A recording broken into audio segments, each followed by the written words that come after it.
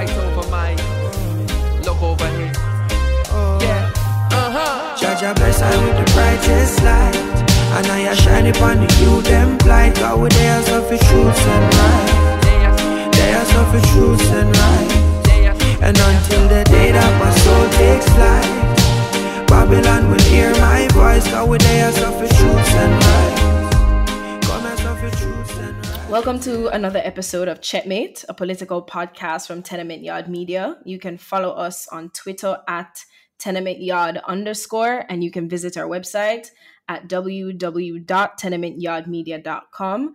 I'm the host for this episode, and my name is Paige. In this episode, we will be speaking with Eleanor Terlong, a climate change and sustainability advocate, the founder and executive director of Jamaica Climate Change Youth Council, and a PhD candidate at the UWI Mona in molecular biology. That's extremely impressive.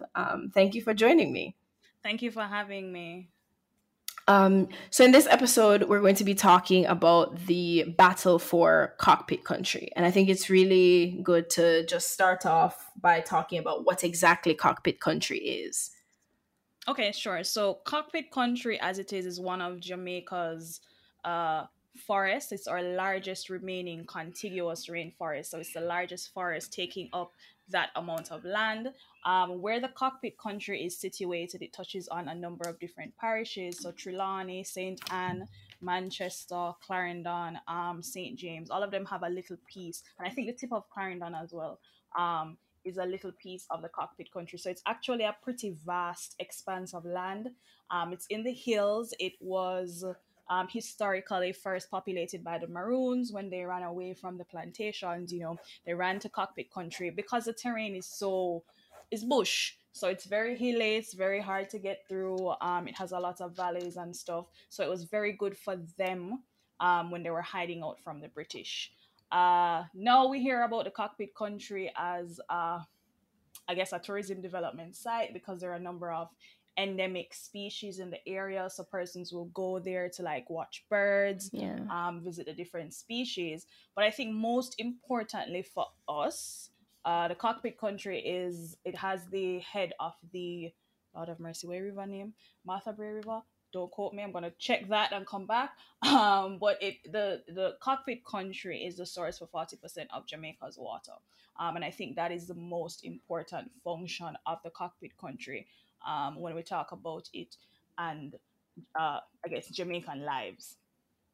Thank you for that. And I think it's really important for people to understand that this isn't just one parish. It's like several parishes and a large amount of water that supplies the island. I'm guessing you've seen the Vice documentary about the mining in cockpit country, and I hope our listeners have seen it as well. If not, we'll definitely link it below in the description of whatever platform you're listening to this on. But can you I think that the Maroons in Akompong did a really good job of talking a bit about mining, and the folks that live there did that. I just wanted you to talk about the impact of mining specifically on the environment. Okay, sure. Well, first of all, I would have grown up in a mining community. From Manchester, both of my parents would have worked at the bauxite company. So coming from that background, or if anyone has ever lived in a bauxite town, you know about the red dirt, you know about the dust in the air, you know about what it's like, and what it smells like and what it feels like.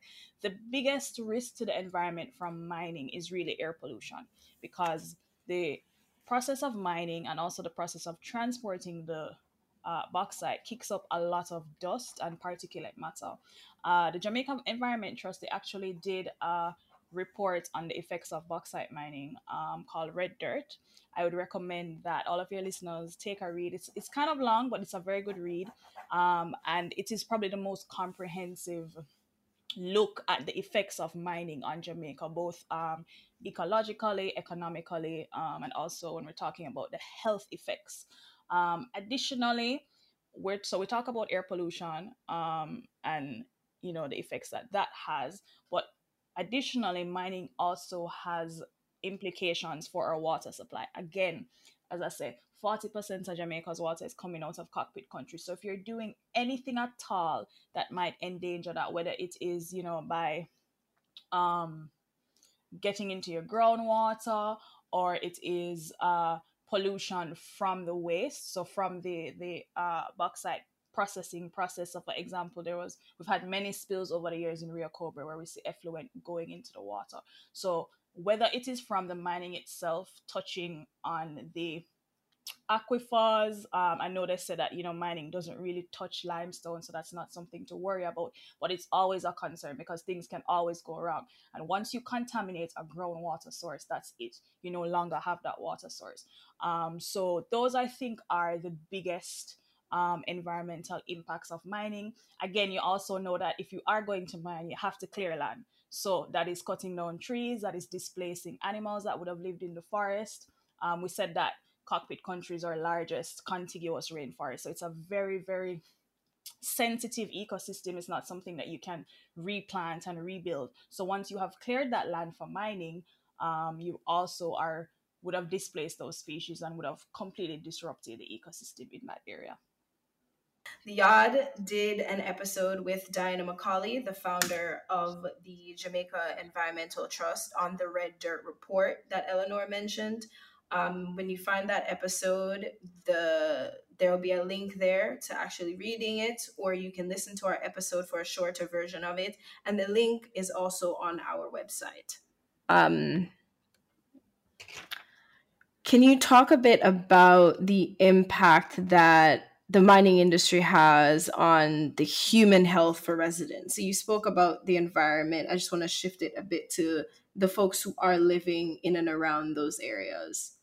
Sure. Again, coming from an area like that, we would have. So if I don't know if you've ever been to Nain or to any or Ulster Spring or any of the bauxite communities and felt what the air is like, and with that amount of dust in the air, it's automatically going to cause respiratory problems, especially for people that have like asthma already or allergies or sinusitis. It's anybody that has existing respiratory issues, it's going to make them worse. And then in persons that don't really have respiratory illnesses, you see those also coming up because it's not just dust, right? So there's the red dirt from when you dig up the land in your mine, right? But again, I guess you would have talked about the process in your previous episode from bauxite to alumina, and there's a lot of chemicals that are also produced in that process. So it's not just the red dirt, but it's also the chemicals that are coming off. It's very acidic, and you can imagine what that's like when you start to breathe that in. I was going through the JET report, and the problem with bauxite and kind of measuring these things is that we don't really have a comprehensive record of all of the health impacts. And I think JET kind of tried to pull them together. That's why I think it's a very good read. But some of the things that were coming up, I saw one claim of impotence. Now, you have to be careful when you report these things because, as I say, it's not necessarily verified that is the bauxite necessarily caused the impotence, but it was a complaint that has come up. And it's something that we can investigate further because it's as I said, it's not just the dust, it's all of the chemicals in it. And I can see that just thinking about it scientifically, I can see how that can have effects throughout the body. Again, they would have compiled many instances of the respiratory illnesses, whether it's in children, adults, that kind of thing, being affected by the mining. And I know you said health, but I also wanted to touch a little bit on property damage because that is a big thing as well. Even in the Vice documentary that you brought up, they did a very good example of showing what happens to people's roofs when all of the sediment and the dust and everything settles on their roofs, how it's actually putting their homes at risk. It's threatening the structural integrity of their actual property. So I think that's something that also needs to be spoken about in the conversation. Thank you for that. And I think with the human health and property damage and all of that, and just the environment tied, I just want to make a pivot to the recent IPCC climate report. And I found a really great resource from the World Resources Institute that clearly outlines the report, because I was not going to read that very long thing because I am employed 9 to 5.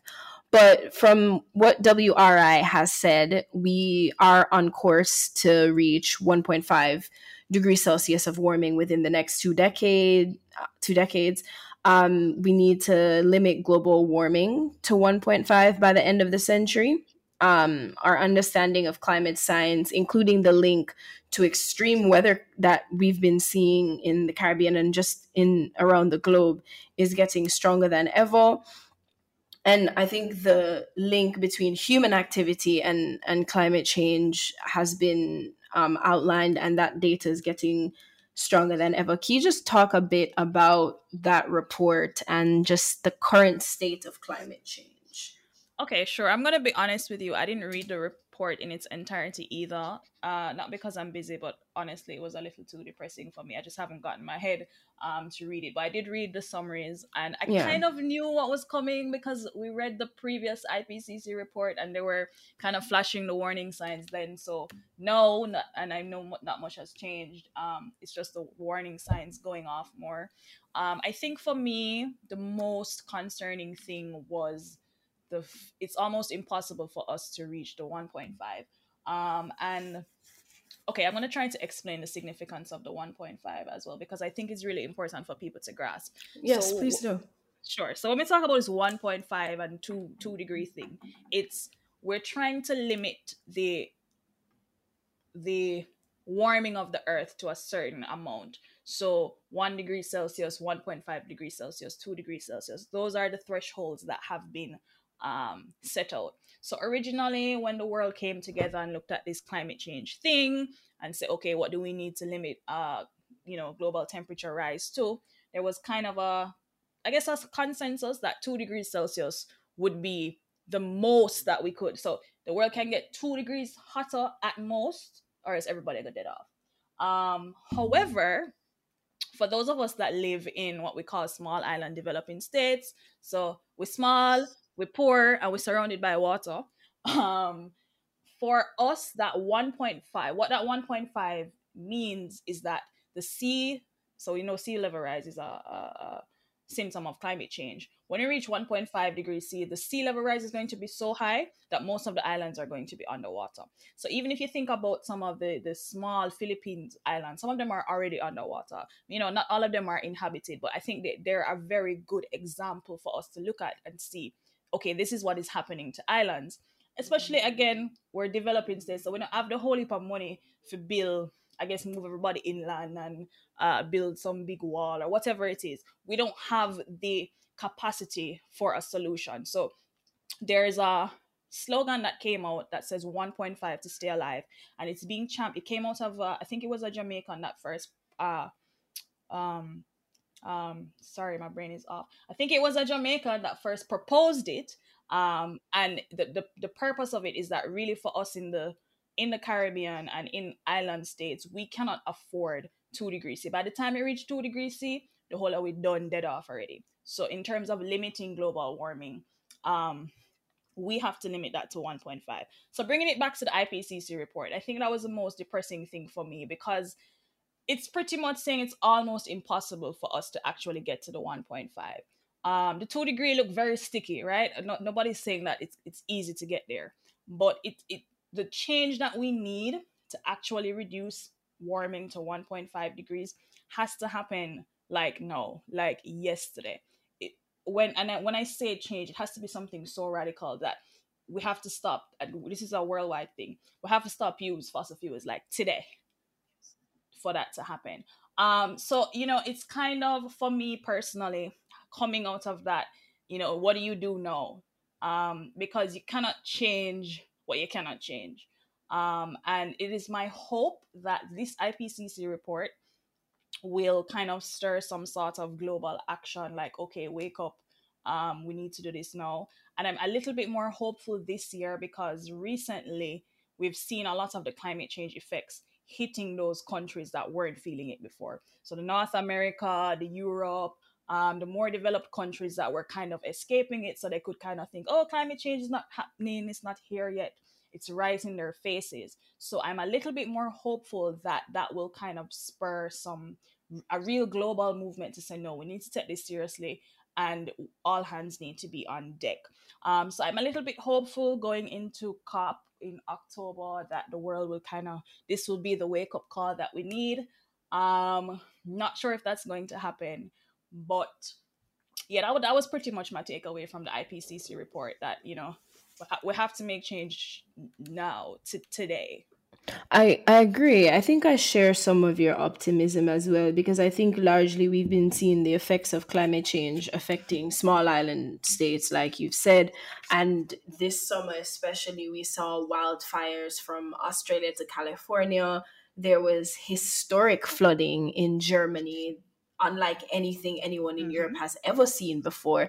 And I think that now, I think it's really unfortunate that it would take the effects of climate change being seen in the global West for people to be like, okay, all right, yeah, maybe this real. Because I think that people in the Caribbean, Pacific, small island developing states have been saying for years, like, there needs to be something done, and we Yeah. cannot do this on our own. Like, this is what I was trying to explain to a friend the other day. Like, if everybody in Jamaica tomorrow start drive electric car and stop use bag and stop use straw, and we literally just cut out plastic in all of Jamaica, maybe even all of the Caribbean, that's still not enough to make a significant change. This Yeah. is the kind of problem that relies on all of us to do our part. This is a really, really horrible group project, and some people not for them part.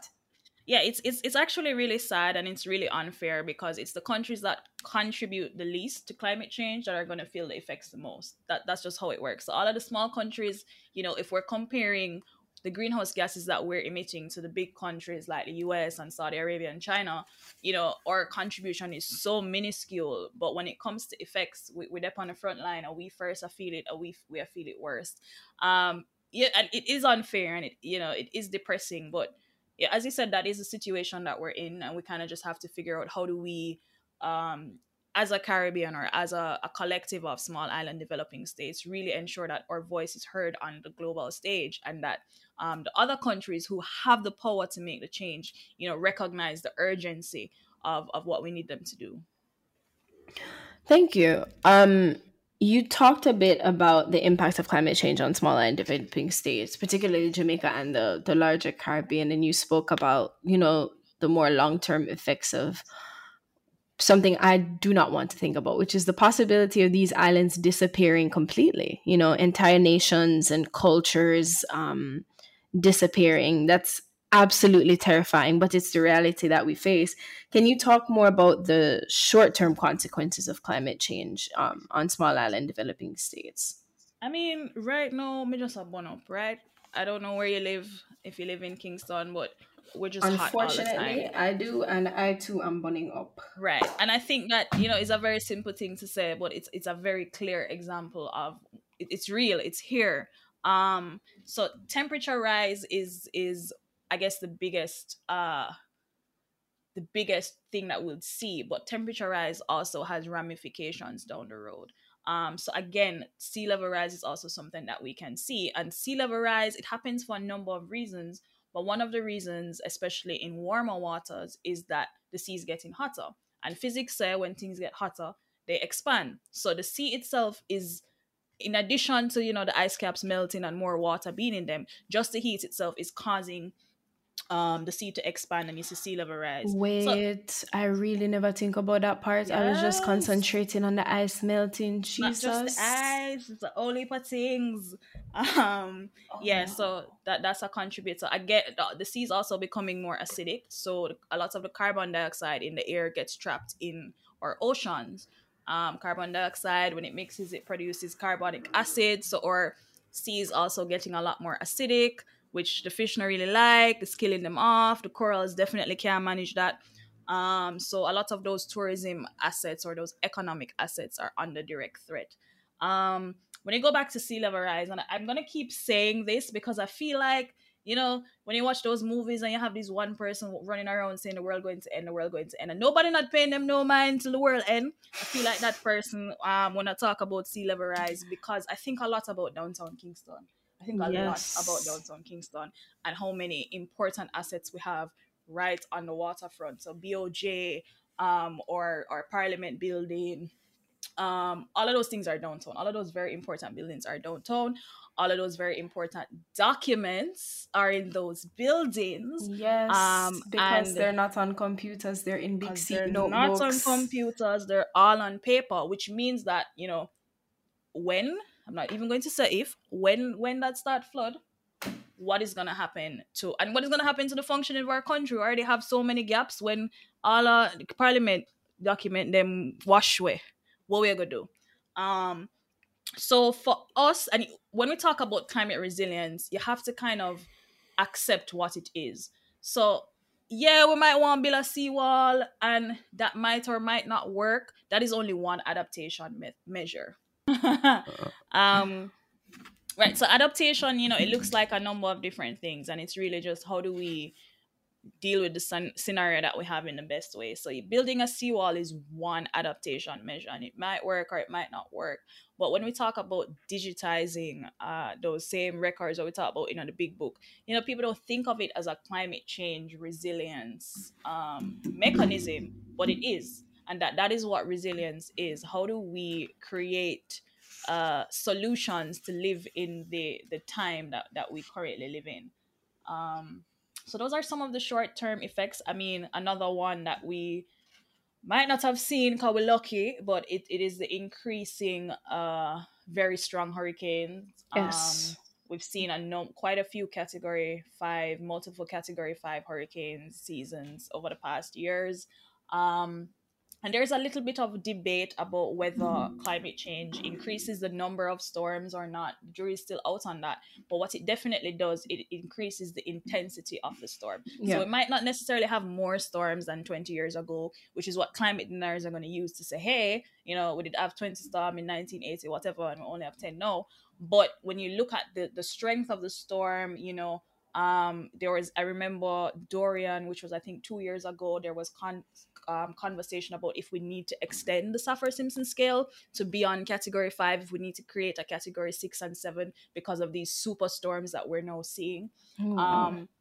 So as I said, in Jamaica, we've been lucky to kind of escape, and it's really luck. There's nothing else that has kind of kept us out of the way, and I don't want it to be the case that we have to have a Dorian and everything mash up for us to actually start to take resilience a little bit more seriously.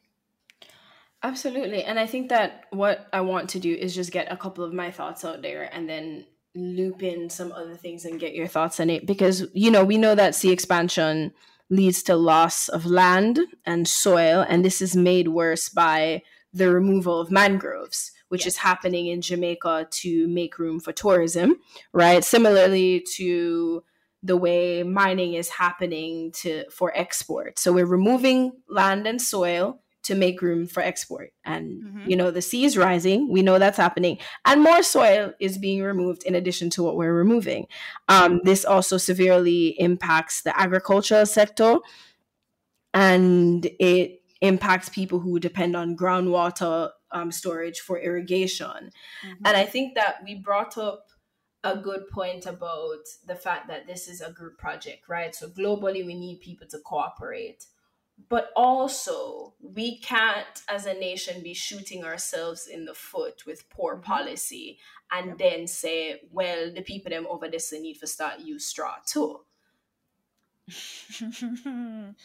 Yeah, and it's difficult because on the global stage, Jamaica is this big climate. We have a lot of we're revered on the climate change space. We're a climate leader, and that is true in terms of we have a lot of very good technical people on our team that negotiate, and I will never take that away from them.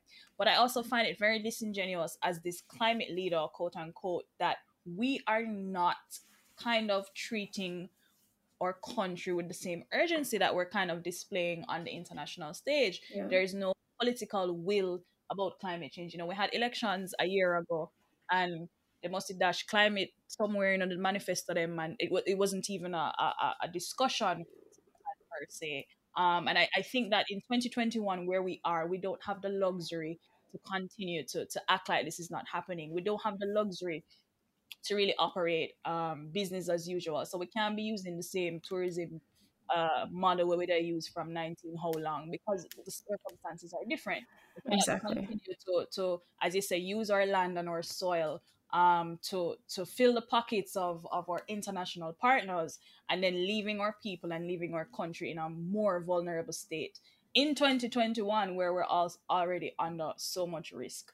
So it's a kind of hard place to be in and to watch, especially for me, because I know a lot of the work that goes in on the technical side, and I don't really see that reflected from a politician standpoint, which is sad. I Hmm. mean, you always understand, politicians are always, them have many people to please, and they're not always going to be on the environmentalist side and blah blah blah. I get that, but I still don't think we are anywhere close to where we need to be, if we really want to survive this whole climate thing. No, yeah, I think that unfortunately we're nowhere close. And it's these are rough conversations to have, especially when you live in these regions of the world and you live in this country, and the thought of it just quite literally being quite literally not being here is hard. And I think that, not to badmouth politicians, I do enough of that on other spaces in the internet. I think that their plan is being comfortably dead. I have a college professor who, I remember he asked me and my class a question about climate change. I think he was like 70 something. And he's like, what is your generation going to do? And we asked him, what are you going to do? He's like, by the time it gets really bad, I'll be comfortably dead. Like, Yep.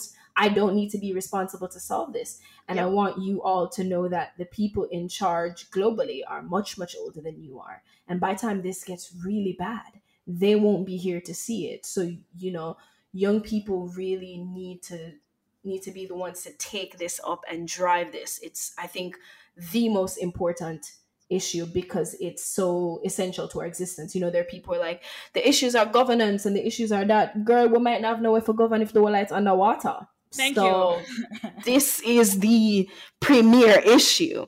Um, and I want you to talk a bit about the work that Jamaica Climate Change Youth Council is doing, and how people can get involved. So I don't leave people with this sense of doom and gloom, just kind of a call to action, if you will. So there are things that can be done, and there are ways that the average person can get involved and assist in making a change. Okay, sure. Before I tell you about the JCCYC, I do want to just touch on the doom and gloom, because I think it's an important conversation to have. And Hmm. I've said many times, I guess, on this episode how depressing the climate change space is, and it is. But as I mentioned before, I think this is the most hopeful. I guess this is the most depressed, but also simultaneously the most hopeful I've been. Yeah. Because I think there is a possibility for change this COP. I don't know what's gonna happen after this COP. I don't know if it's gonna happen or not. I don't know how I will feel after that. But I think that it's very important for us as young people, not just young people, especially as young people, as the ones that are gonna have to deal with this, that we understand that we have a voice and it is important. A lot of times it feels like screaming into a void or shouting at a wall, but the more we organize and the more united we are and the more we make our voices heard, trust me, people are listening. So for the Jamaica Climate Change Youth Council, we started in 2017. When we started, we were really focused on building awareness about climate change. So just getting more young people to understand what it is, explaining, as I would have explained, for example, so the sea I get hotter and I expand. Most people don't know that. So explaining those little things to people Hmm. and really explaining not just the effects of climate change, but how do those effects translate into daily life. As we have developed as a council, we've kind of branched out a little bit further from our awareness, and we're kind of now moving into a lot more advocacy. Um, Something that is also very important to me is what I've realized is that there are young people across Jamaica who are interested in climate change Yeah. or interested in protecting the environment. They just don't really know where to go or what to do, or what do I do. So what we try to do at the JCCYC is to create capacity building opportunities, so giving people training, letting them understand the environmental policy landscape, letting them know who the key players are, whether it is within their own community or their school or on a national level. Because what it's going to take young people in each community doing something in their own space. Hmm. So there has to be a top-down approach, of course. Don't ever let anybody tell you no. but it's also going to need to come from the community level up. So what we try to do is make young people like agents of change or climate champions, so they can go into their own communities and execute this particular initiative, or go into their community and talk to the people and make them more aware about climate change. Something that we're doing now that I'm very excited about is that we have gotten to a rural community in St. Thomas, and we're trying to build a quote unquote green community. And what we really want to do is use that as a model for developing other rural communities. So community Albion Heights, them have no JPS, them have no water commission, them hardly collect garbage up there. So what we have done is we're putting a recycling program which cuts down on the garbage going to the landfill. It also generates income for the community. We've taught them how to do composting. Again, that cuts down on what goes to the landfill, and then it also has use for them because a lot of them are farmers. We have given them water storage tanks. We've given 4 households completely outfitted with solar technology because, as I said, they don't have light, they might use generator. So at least now they might run them solar, them can watch them TV and thing. And we're putting in solar street lamps. And what we want to show people is that you have to think differently. So you can look at a community and identify the needs and solve them, but do so in a green, sustainable way. So they will be better off when hurricane come and the whole of the light gone because JPS turn it off. Albion Heights will be good. Yeah. Because they will have their solar energy or whatever it is, and they will be able to function. And we want to see more places across Jamaica really develop in that way, especially in rural Jamaica, because I do feel like rural Jamaica is very underserved. Yes. Sorry, I don't know if I went like on a tangent because I know I was supposed to tell you how to find us. So you can find us on ourfootprintja.org, OurFootprintja, on all social media channels, Facebook, Instagram, Twitter, and LinkedIn. You can shoot us an email at ourfootprintja@gmail.com. But if you go to the website, you'll see all of the information. If you want to join our mailing list or sign up, all of that is on the website. So you can just go there and join us, be a part. Thanks. And the website is pretty user friendly. I signed up to join the mailing list. I've been getting the emails and, trying to get more involved. Well, thank you so much for your time and the work that you do and the advocacy and all of that. We've talked about it just being depressing and exhausting. So thank you so much for kind of taking up that kind of work. Thank you. No problem. I just want young people to remember that, we have this is our generation has to deal with it. We are the one we're going to live in the hot world. We are the one we're actually going to sit with the 1.5 and the 2 degrees. So it's really up to us to decide what kind of world we want to live in and what kind of world we want to leave for our children to come. And with that, this has been another episode of the Checkmate Political Podcast by Tenement Yard Media. Don't forget to check us out on social media at @tenementyard_, and that's on Twitter, and on our website at www.tenementyardmedia.com. And don't forget to share the podcast with a friend. Right over my look over here. Jaja bless I with the brightest light, and I shine upon the you them blind. God with they are suffer truths and right. They are suffer truths and right. And until the day that my soul takes flight, Babylon will hear my voice. God with they are suffer truths and right.